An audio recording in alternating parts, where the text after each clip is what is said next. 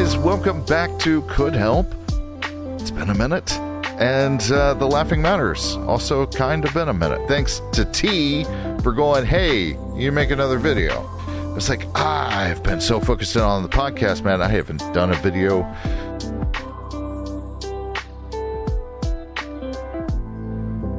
How long has it been since I've done a video?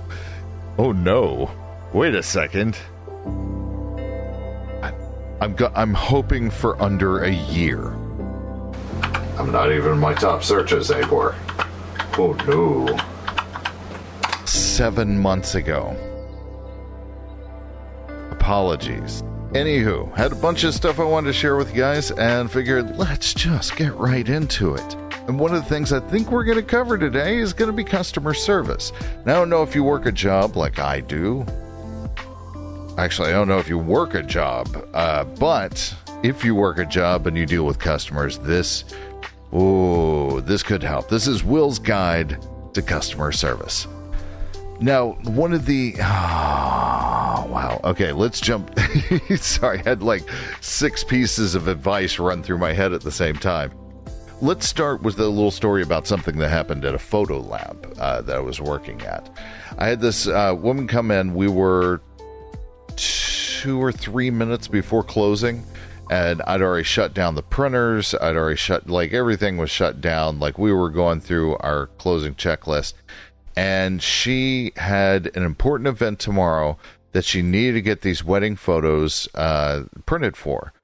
And she came in hot and huffy and just nasty to me the entire time. And I'm sitting there going, I don't know, man. Let me just do what I can. Let's just do what we can. And so I booted up the printers, which took about, 15, 20 minutes, because it has to go through like this self-cleaning process and yada, yada. And I noticed that she was trying to get copyrighted photos. And I was like, do you have the copyright notice? And she said she had it on her phone. I was like, I have to have a printed copy of it. So the compromise that I made was to have her email it to us. We printed it off on photo paper. That was a copyright notice. And that was used for the copyright permission so that she could print this legally, because we couldn't print it legally if it didn't have it. No. So anyways, I went through the step-by-step with her. I even showed her how to order prints and everything so that we could get it done for her real quick. And we got it all taken care of. And she was, again, just nasty throughout the entire experience. And then once she had the photos in her hand, she stopped, and she was just holding them in front of her like that. And she goes, my husband just died, and I'm having a really hard time with it. The funeral's tomorrow. These are for that. I'm sorry I acted like that. And obviously I had an emotional reaction to it. But I was so glad that I'd chosen that avenue, because most of them won't tell you that.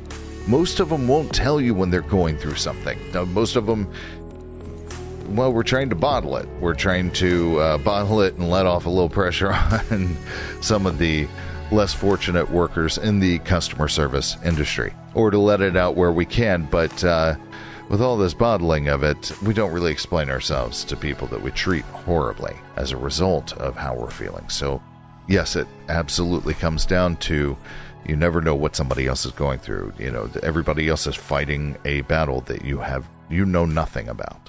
Today we're going to talk about irate people. Now, I did quite a long stint doing emergency dispatch recently, and I would deal with the customer right after they'd had their incident, whatever it was. I had to deal with a lot of people that were in the middle of it and were afraid and were angry, and they like to put it out on you. When dealing with an irate caller or customer, one of the most useful tricks that I've found seems to be almost counterproductive.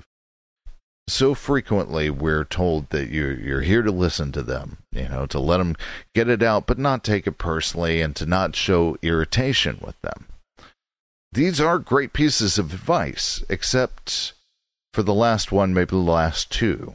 You see, so often they aren't just looking for validation. I mean, I suppose in some of what we're about to discuss, there is that validation, because anger spools them up and continues spooling, and if given the proper circumstances, will unleash the horde. And when you're angry, you tend to do one of three things. You damp it down until you can deal with it later, you keep ramping it up until you explode, or you manage to redirect it at somebody else or something else. And 99.9% of cases, that irate caller or customer is not irate with you coming in. They're irate with their situation. They're deflecting it onto you because you are tangible. You can be yelled at and you can be made to feel for them. If it bleeds, we can kill it. You can be made to react to their situation, whereas their situation, not so much. It's actually kind of counterproductive. So it can't validate their anger through their anger getting to the situation and causing it discomfort. So it falls upon you as the vessel for this situation. And I say, if you truly want to bring somebody back down from that, it becomes so much easier if you give them a bit of what they want. I'm not saying that you should tell them to shut up or call them this or that. I'm saying that let a little bit of that agitation creep into your smile or into the edges of your voice, and take pauses before speaking and allow them to see that they are putting you in this unpleasant situation and that you are not having a good time at all with it. But keep it there. Don't escalate from there. Do what you can to keep them at that point where they're speaking down to you, but not where they're abusing you. If they move to abusiveness, simply go silent and unresponsive. We want them to be allowed to get a little victory for their anger, but not at an extreme expense. And please, believe me, I get the concept, the whole aversion to this on the grounds of not wanting to reinforce this behavior in them and teaching them further that they can get what they want by acting like this. But I have a slightly modified view of this, because taking the other direction on this, that would be treating the symptoms instead of the cause. Why is it that they're behaving in this manner? Most likely, they are in some kind of emotional turmoil as a result of whatever their current problem may be. Or maybe it's a lack of love in their life, or having been betrayed or treated poorly in their life. There's something that isn't you that's causing them to turn into this uglier version of themselves. And you have this opportunity to remind them that, there's those of us out there that aren't going to hurt or betray you, and that are receptive to their plight. And one more reason in their life and their experience that shapes their own future decisions. One more great example of how good it is when we are there for each other, when we are that for others. Let them blow it all out. It'll be up to your discretion whether or not that kind of blow-up can be avoided. And sometimes it's somebody who cannot de-escalate until they've blown a good chunk of it out. But once they have, and you're remaining silent, they tend to say one or two things depending on, if this is over the phone or if they're in person. If they're in person, there'll frequently be a pause a little bit before they say, "Are you even listening?" Or, something to that effect. Or if they're over the phone, it's typically a longer pause and you'll hear them say, "Are you still there?" Now, admittedly, this works a lot better over the phone because you can mute out and they aren't totally certain that you are still there. I tend to give them a good 2 to 3 seconds before answering, which is just long enough for them to pontificate on the situation if I had abandoned them, or examine on why it is that someone would hang up on them, and maybe are they acting just anyways. So then I take a audible breath. I say these magic words in this order too. I am still here, but I need you to understand that I am going to do everything in my power to help you. That is my entire purpose on this call. But I cannot do that if it is you versus me. It has to be you and me versus the problem. Okay? Now, throughout that statement, my voice is de-escalating, but still firm and confident. At the end, with the okay, okay, it's gentle. Now, while I have never actually had this fail to work, I do need to warn you that it is extremely unlikely that you will get them to respond with, okay. The most common answer I get is, well, what do you need? Oh, and you're going to hear some venom, and they're going to put some stank on it. But from that point forward, every single customer I've used this with has stopped being abusive and stopped directing their anger towards me. And that makes all the difference. They are more of a reluctant ally, I guess. But if you're kind to them and you genuinely do what you can to help them from there, by the end, while they may still have agitations with the situation, you can't always fix that, and you can't always fix their problem. But you are now the person that tried to help them. And as a bonus, whichever company you represent in that interaction gets points for being, trying to help too. Typically, after I give this phrase, I do the absolute shortest recap that I can. But I always find a way to work in the standout worst parts of their plight. It's something like, now, you've been in an accident, your front wheel came off, you can't move the vehicle under its own power, you're relatively safe place out of traffic, but the vehicle is not. And you need this all done very quickly as soon as possible because you have to pick up your daughter from school.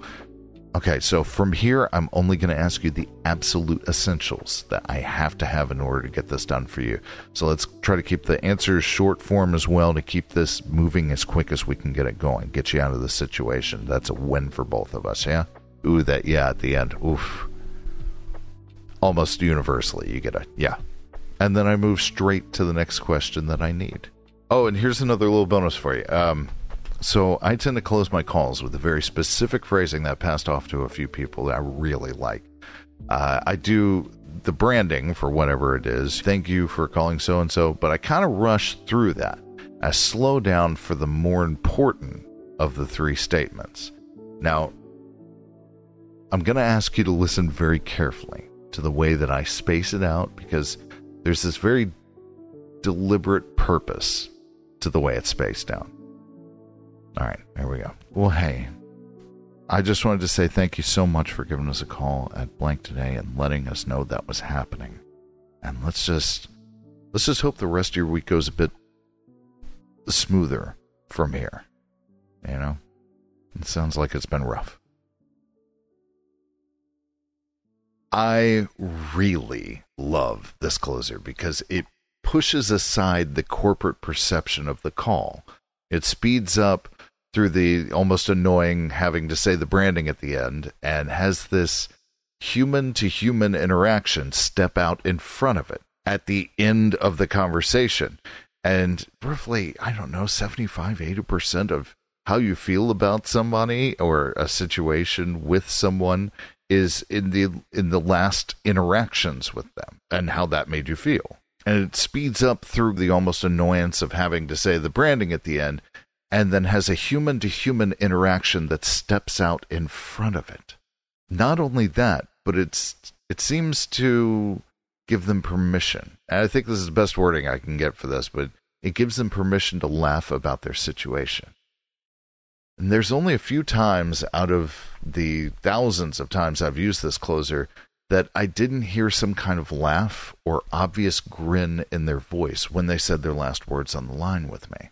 And one of the things that sells it so hard as a human interaction is giving that pause before the word smoother. It shows that you're not just reading from a script, but searching for the right word, even though you and I both know that you're not. It also works to do that double take at the beginning of the whole, and let's just hope that, that helps a lot. But putting that little bit of emphasis on smoother and elongating it a bit and letting it saturate them, c'est magnifique. Also, do not worry. It's not disingenuous. Sure, you are saying something that you had already known you were going to say, and it's already scripted out, but it's not disingenuous if you mean it. That's the trick. You allow yourself to be opened up to their plight. Imagine how much it would suck to deal with this problem that they're dealing with. Imagine this was your problem, and remove them from the situation entirely. One of the biggest issues people have with empathy, and this is true, is how the person that you're supposed to have empathy for is reacting and behaving in the situation. It gets in the way. You don't need that part. You don't have to have that as a factor. I'm giving you permission to get rid of that as a factor, because you can get around that whole issue by imagining that you are having the problem yourself. And I'm telling you, it works like gangbusters. Oh, your sense of empathy. And added bonus to it all, one more piece of evidence for them to be good to each other, to be good for each other. And if it makes a strong enough impression, they're going to be fantastic. I'm Will Help. You're the fantastic you. Be sweet.